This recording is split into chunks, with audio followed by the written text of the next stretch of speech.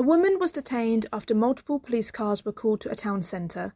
A mother is fully prepared to go to court over a holiday fine. And a comedian shares his love for Suffolk as he returns to the stage for a good cause. I'm Tamika Green and welcome to your daily update from Suffolk News.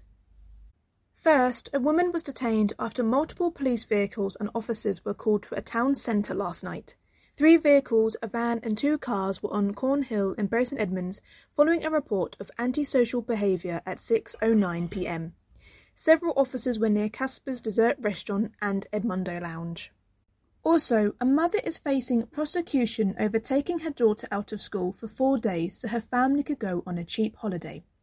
The Bury St Edmunds parent, who asked not to be named, is refusing to pay the fine and is fully prepared to go to court over the unauthorised absence of her daughter, a pupil at Howard Community Academy. The single parent and her 6-year-old daughter went on a £99 caravan holiday to Skegness with her parents the week after the Easter break, but 2 weeks after they returned, she had received a fine. And finally, Omid Djalili returns to the stage in Suffolk, the county he loves and has called home since 2020, to help support the hundreds of thousands of people displaced by the harrowing earthquakes that struck the border region between Turkey and Syria.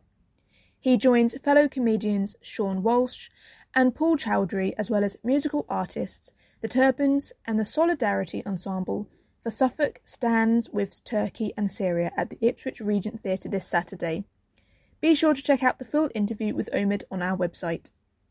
And that's everything for today. Don't forget to follow Suffolk News on Facebook, Twitter and Instagram, and make sure to listen on Spotify and Apple Podcasts too. You can also subscribe to the IM News app. Just head to suffolknews.co.uk/subscribe.